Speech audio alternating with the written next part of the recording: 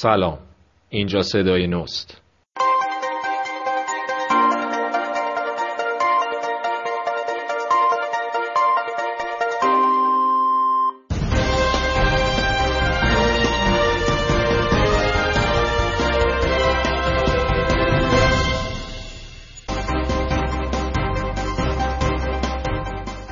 شب شما بخیر، خوش آمدید. این صدای نوست، کار مشترک گروه روزنامه‌نگاران مستقل جامعه نو.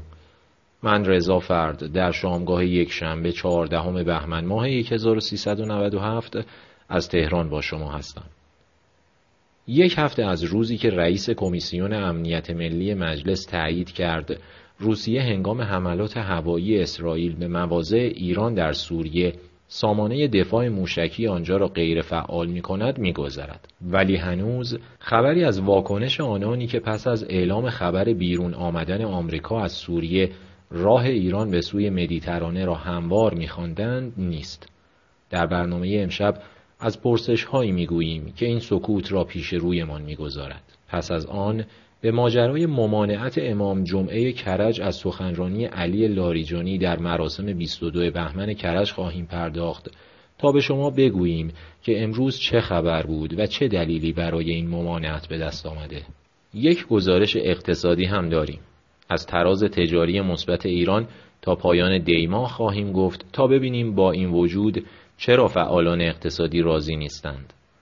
در دقایق پیش رو با صدای نو همراه باشید تا ببینیم که خبرها چه میگویند.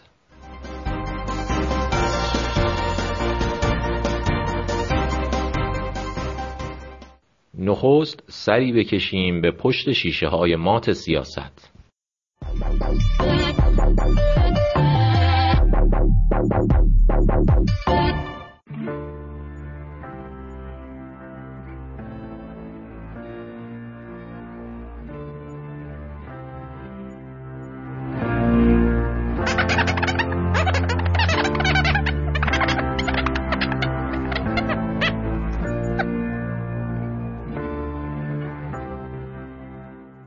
درست یک هفته پیش حشمت الله فلاحت پیشه رئیس کمیسیون امنیت ملی مجلس رسما اعلام کرد وقتی صهیونیست‌ها به سوی نقاطی از خاک سوریه که در اختیار ایران است موشک می‌اندازند، روس‌ها در هماهنگی با اسرائیلی‌ها سیستم ضد موشکی S-300 روسیه را خاموش می‌کنند. این البته خبر تازه از پشت شیشه‌های سوریه نیست. آذر ماه پارسال هم وقتی اسرائیلی‌ها حمله کردند ولی سامانه دفاع سوریه عمل نکرد، رسانه‌های سوری نوشتند که یا روس‌ها عمدن چنین کردند و یا مقامات اسرائیلی کدهای سامانه را دارند و در زمان مشخص غیر فعالش می‌کنند. با این همه سخن آقای فلاحت پیشه مهم است، چون نخستین مقام رسمی است که در این باره سخن می‌گوید و این بار دیگر افزون بر رسانه‌ها صاحبان مناصب امنیتی ارشد جمهوری اسلامی هم صحت این خبر و عمد روس‌ها را تایید می‌کنند. تازه سرگئی ریابکوف معاون وزیر خارجه روسیه هم این رفتار را در چارچوب اولویت داشتن امنیت اسرائیل برای روسیه توجیه می‌کند و می‌گوید روسیه و ایران اصلاً متحد یکدیگر نیستند و در سوریه همکارند و بس. تا این لحظه واکنش‌ها به سخن معاون وزیر خارجه روسیه متفاوت از واکنش‌ها به سخنان آقای فلاحت پیشه نبوده. پاسخ به هر دو سکوت بوده. یک هفته از اظهار نظر آقای فلاحت پیشه می‌گذرد و انگار نه انگار. در ایران حتی کسی نکوشیده همراهی ایران را با روسیه با وجود آسیب‌های عمدی حالا دیگر مسجل شده روسیه به ایران در چارچوبی استراتژیک توجیه کند. در چنین شرایطی اینکه آیا ایران و روسیه روابط و پیوندهای استراتژیک با هم دارند یا نه و اینکه آیا روسیه بر سر دوراهی تهران و تل‌آویو مانده یا نه و اگر مانده کدام را خواهد گزید، به مرتبه‌های پایین اهمیت فرو می‌افتند. حالا دیگر نیاز به یک تحلیل سیاسی قابل پذیرش هست که بتواند فایده این سکوت و مماشات در برابر رفتار روس‌ها را توضیح دهد، ولی خبر از چنین تحلیلی و توجیهی نیست. چرا؟ دیدگاه شورای سردبیری را سعید کاظمی مبین برایتان می‌خواند. ما یک هفته منتظر ماندیم کسی از عقلای حکومت مسئله را باز شکافد و در معادله رابطه ایران و روسیه جایگاه ایران را تعریف کند و سپس بگوید فلسفه و حکمت این بیعملی محض در برابر رفتار روسیه چیست. صدایی از کسی در نیامد و ما هم با آنکه برای یافتن علت و درک معادله رابطه ایران و روسیه در سوریه تلاش کردیم، منفعت و منطق و مصلحتی در آن نیافتیم. به جای آن تحلیل و توضیح مفقود، میتوان یک پرسش جدی از مقامات ارشد طراح سیاست خارجی کشور داشت. روزنامه‌ها و خبرگزاری‌های نگران همیشگی امنیت و آبرو و عزت کشور که هیچ صدایشان در نمی‌آید. چرا دستگاه سیاسی هیچ اعتراضی به روس‌ها ندارد؟ واقعاً اشکالی در این رفتار روس‌ها نمی‌بینند؟ اگر کسی نتیجه بگیرد زیر نیم کاسه این کاسه پر از سکوت چه چیزی جز دست نفوذ پوتین میتوان پیدا کرد، چقدر به خطا رفته است. خبره‌ای که به ما توصیه میکرد بیخیال پرسش بالا شویم و کاری به این که چرا صدا از کسی در نیامده نداشته باشیم. حذر میداد مافیای پوتین که در لندن هر کاری میخواهد میکند و مثل آب خوردن دستور سربنیز کردن روزنامه‌نگار میدهد و از دولت‌های سختگیر انگلیس باکی ندارد، در تهرانی که کسی جرأت ندارد به همکاریش با اسرائیل در بمباران نیروهای ایران اعتراض کند، شما را پودر خواهد کرد. به او قول دادیم دفعه آخرمان است در رابطه با این موضوع حرف میزنیم.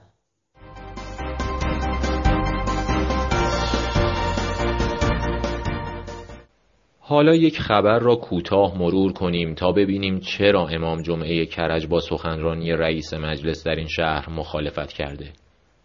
امروز چه خبر بود؟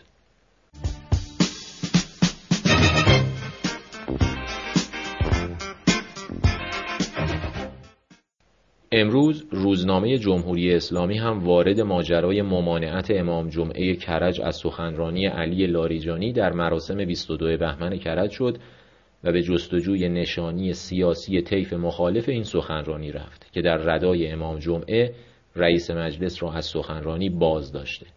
محمد مهدی حسینی همدانی امام جمعه کرج جمعه‌ای که گذشت در خطبه‌هایش به انتخاب آقای لاریجانی معترض شده بود و گفته بود سخنران این مراسم باید انقلابی باشد. او یک هفته به مسئولان مهلت داده بود برنامه را تغییر دهند و لاریجانی هم که به نظر می رسید از این مخالفت‌ها خوشنوده است، با موضعی کاملا از بالا و در کسوت شخصی مطمئن به خود اعلام کرد نیازی به تهدید نیست و خودش برنامه را لغو می کند. مجلس هم برانگیخت و بعد از اعتراض نماینده‌ها نایب رئیس مجلس گفت که قوه قضاییه باید به موضوع داخل شود. ظاهراً قرار دادن سخنرانی 22 بهمن لاریجانی در کرج و چند کیلومتر آن طرفتر از میدان آزادی که محل سخنرانی رئیس جمهوری است پیام و معنای خاصی داشته که حساسیت‌ها را تشدید کرده. حالا روزنامه جمهوری اسلامی میگوید امام جمعه کرج از طیفی است که چند سال پیش در قم طلاب را شوراندند که دمپایی و مهر و تسبیح حواله آقای لاریجانی کنند. رقابت‌های درونی محافظه‌کاران برای انتخابات 1400 شروع شده و لاریجانی گزینه اول محافظه‌کاران است. ولی طیفی قدرتمند در میان آنها که نور هنوز به همه جای پیکرش نتابیده و عده‌ای از پیوستگانش به مرور و در 1 سال و نیم آینده موضعشان را آشکار خواهند کرد، با اینکه علی لاریجانی گزینه اول باشد مخالفند. هنوز برای قضاوت زود است، ولی این تصور از ذهن برخی از محافظه‌کاران به بیرون تراویده که در سال 1400 لاریجانی بدون تغییر مواضع گزینه هر دو جناح سیاسی خواهد بود و شانس هر کس دیگری در مقابل او صفر است.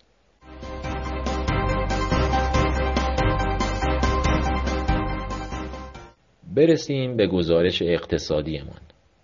بنا به تازه ترین آمار گمرک از تجارت خارجی در 10 ماه نخست امسال، یعنی تا پایان دی ماه، ارزش صادرات ایران 678 میلیون دلار بیشتر از ارزش واردات بوده و تراز تجاری ایران یا همان تفاوت میان ارزش پولی صادرات و وارداتش همچنان مثبت است.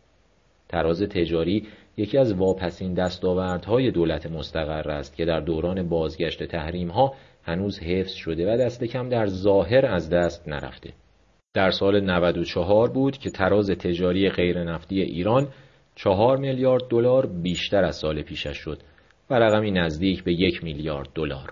برای نخستین بار در سالهای پس از انقلاب 57 مثبت شد.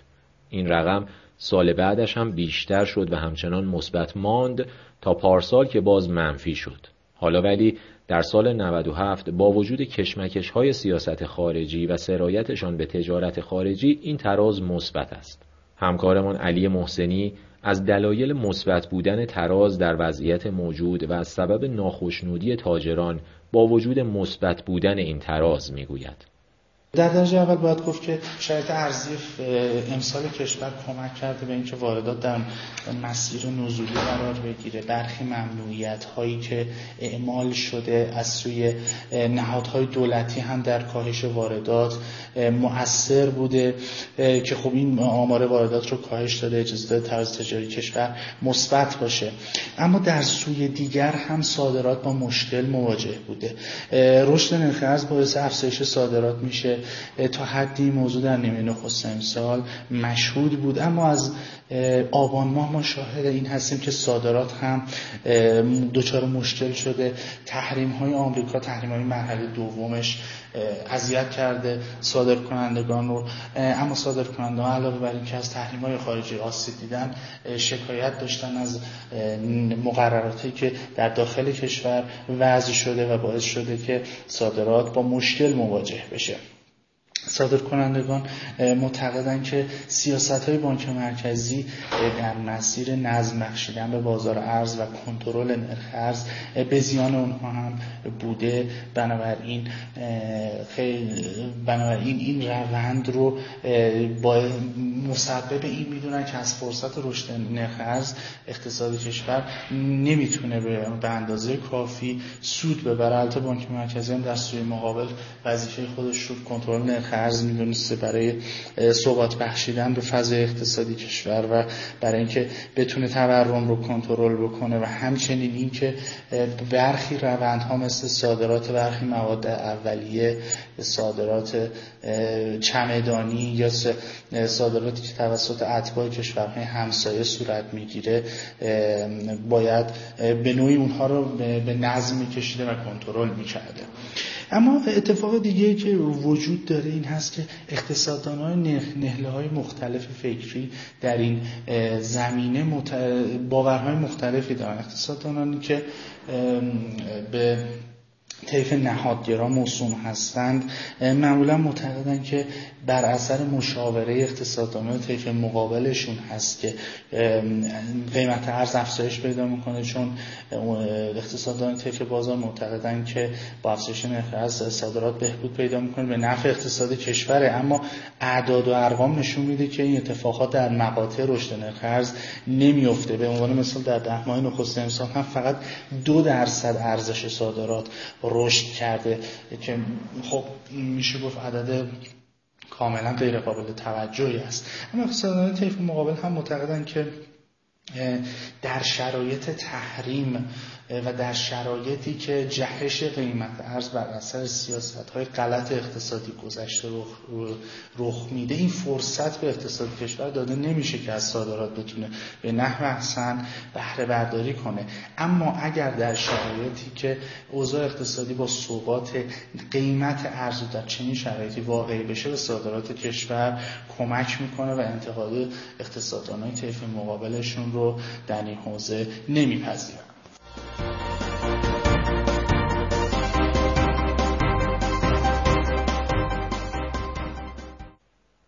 فراموش نکنید که می توانید با آیدی الو صدا از طریق کانال تلگرامی جامعه نو پیوسته با ما در ارتباط باشید. نقدهایتان به صدای نو را با ما در میان بگذارید و البته با پیام صوتی از آنچه این روزها پیرامون شما می‌گذرد بگویید تا در برنامه پخش شود.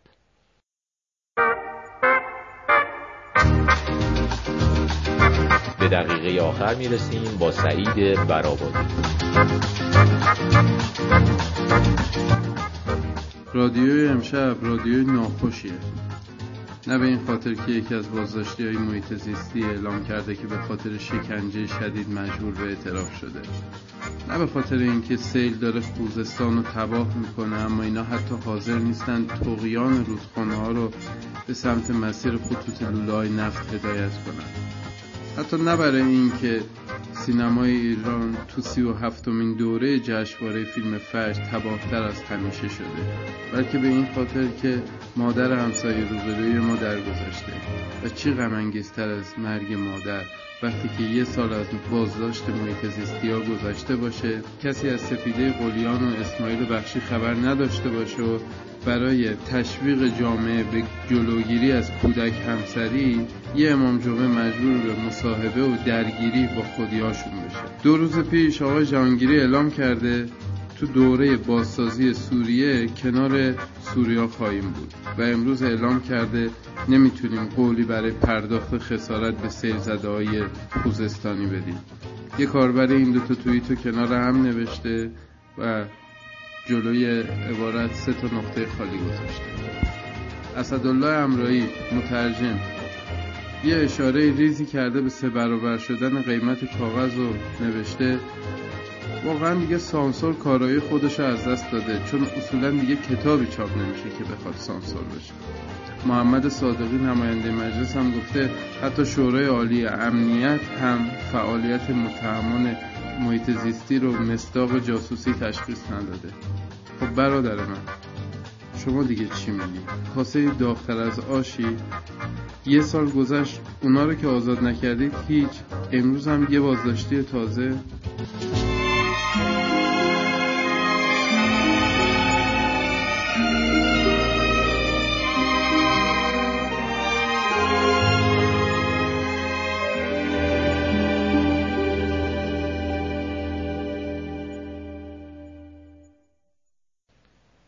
درست 24 سال پیش در چنین روزی عباس زریاب خویی درگذشت. زریاب مورخ بود، ادیب بود، مترجم بود، حافظ شناس بود، شاهنامه شناس بود، حکمتدان بود، محقق علم کلام و آراء ملل و نحل بود، مصحح متون کهن بود، نسخه شناس و کتاب شناس بود. محمد رضا شفیعی کدکنی برای شب بزرگ داشته او نوشته بود نمیگویم او واپسین بود، ولی در میان واپسین ها بیگمان برجسته ترین بود. برجسته ترین چهره از آخرین پژوهندگانی که بر مجموعه فرهنگ و مدنیت ایرانی احاطه ژرف و اشراف کامل دارند و بدان عشق می‌ورزند. از فلسفه و کلام و تفسیر و حدیث و فقه و اصول تا ادبیات فارسی و عربی و تاریخ و جغرافیای تاریخی تا آنچه در مغرب زمین می‌گذرد در حوزه پژوهش‌های ایرانی و اسلامی تا آگاهی درست و سنجیده از مجموعه میراث خردمندان غرب، از افلاطون تا هگل و مارکس و ناقدان معاصرش. با این همه پس از انقلاب 57 زریاب به اجبار دانشگاه را ترک گفت. وقتی بنیاد و مراکز دولتی و حکومتی تدوین دایرةالمعارف برپا شدند و او را به همکاری خواندند، بی‌اعتنا به آن خاطره اجبار به ترک دانشگاه خم به ابرو نیاورد و دانشش را دریغ نکرد.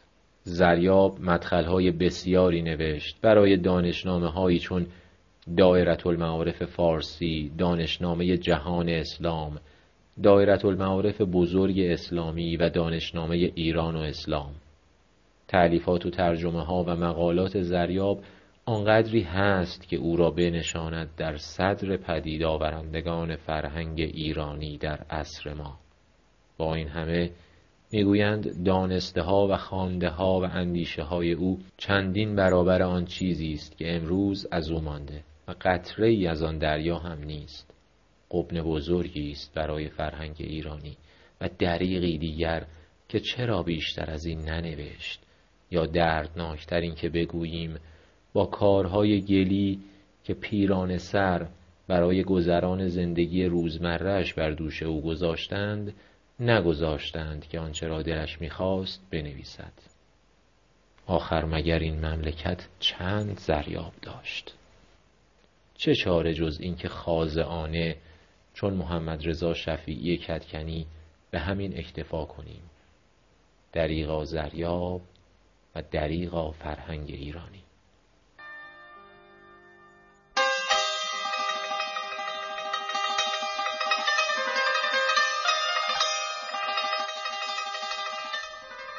بخشی از یک غزل حافظ را خواهید شنید به ساز پرویز مشکاتیان و آواز بیداد محمد رضا شجریان. شب آرامی داشته باشید. خدا نگهدار.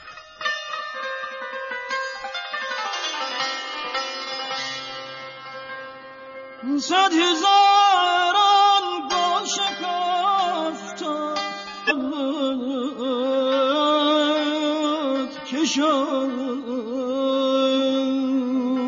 چه شد اندلیبان را چه پیش آمد، اندلیبان را چه پیش آمد، هزاران را چه شد.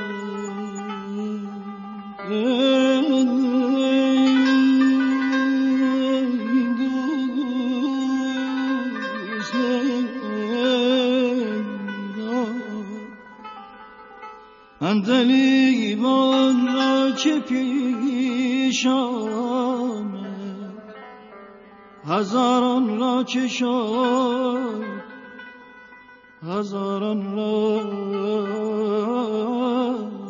چه شد.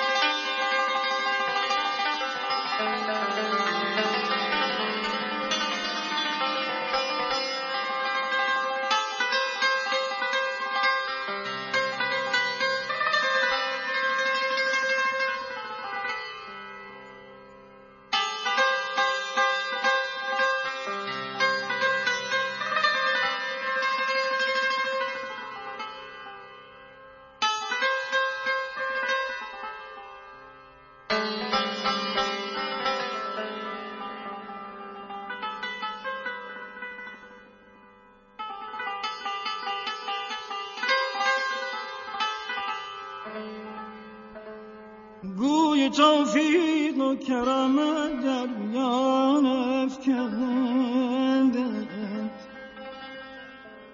کس به میدان در نمی آید، نمی آید، نمی آید.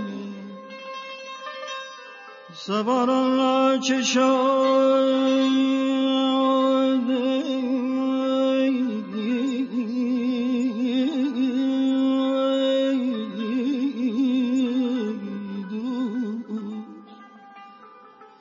کس به میدان در نمی آید.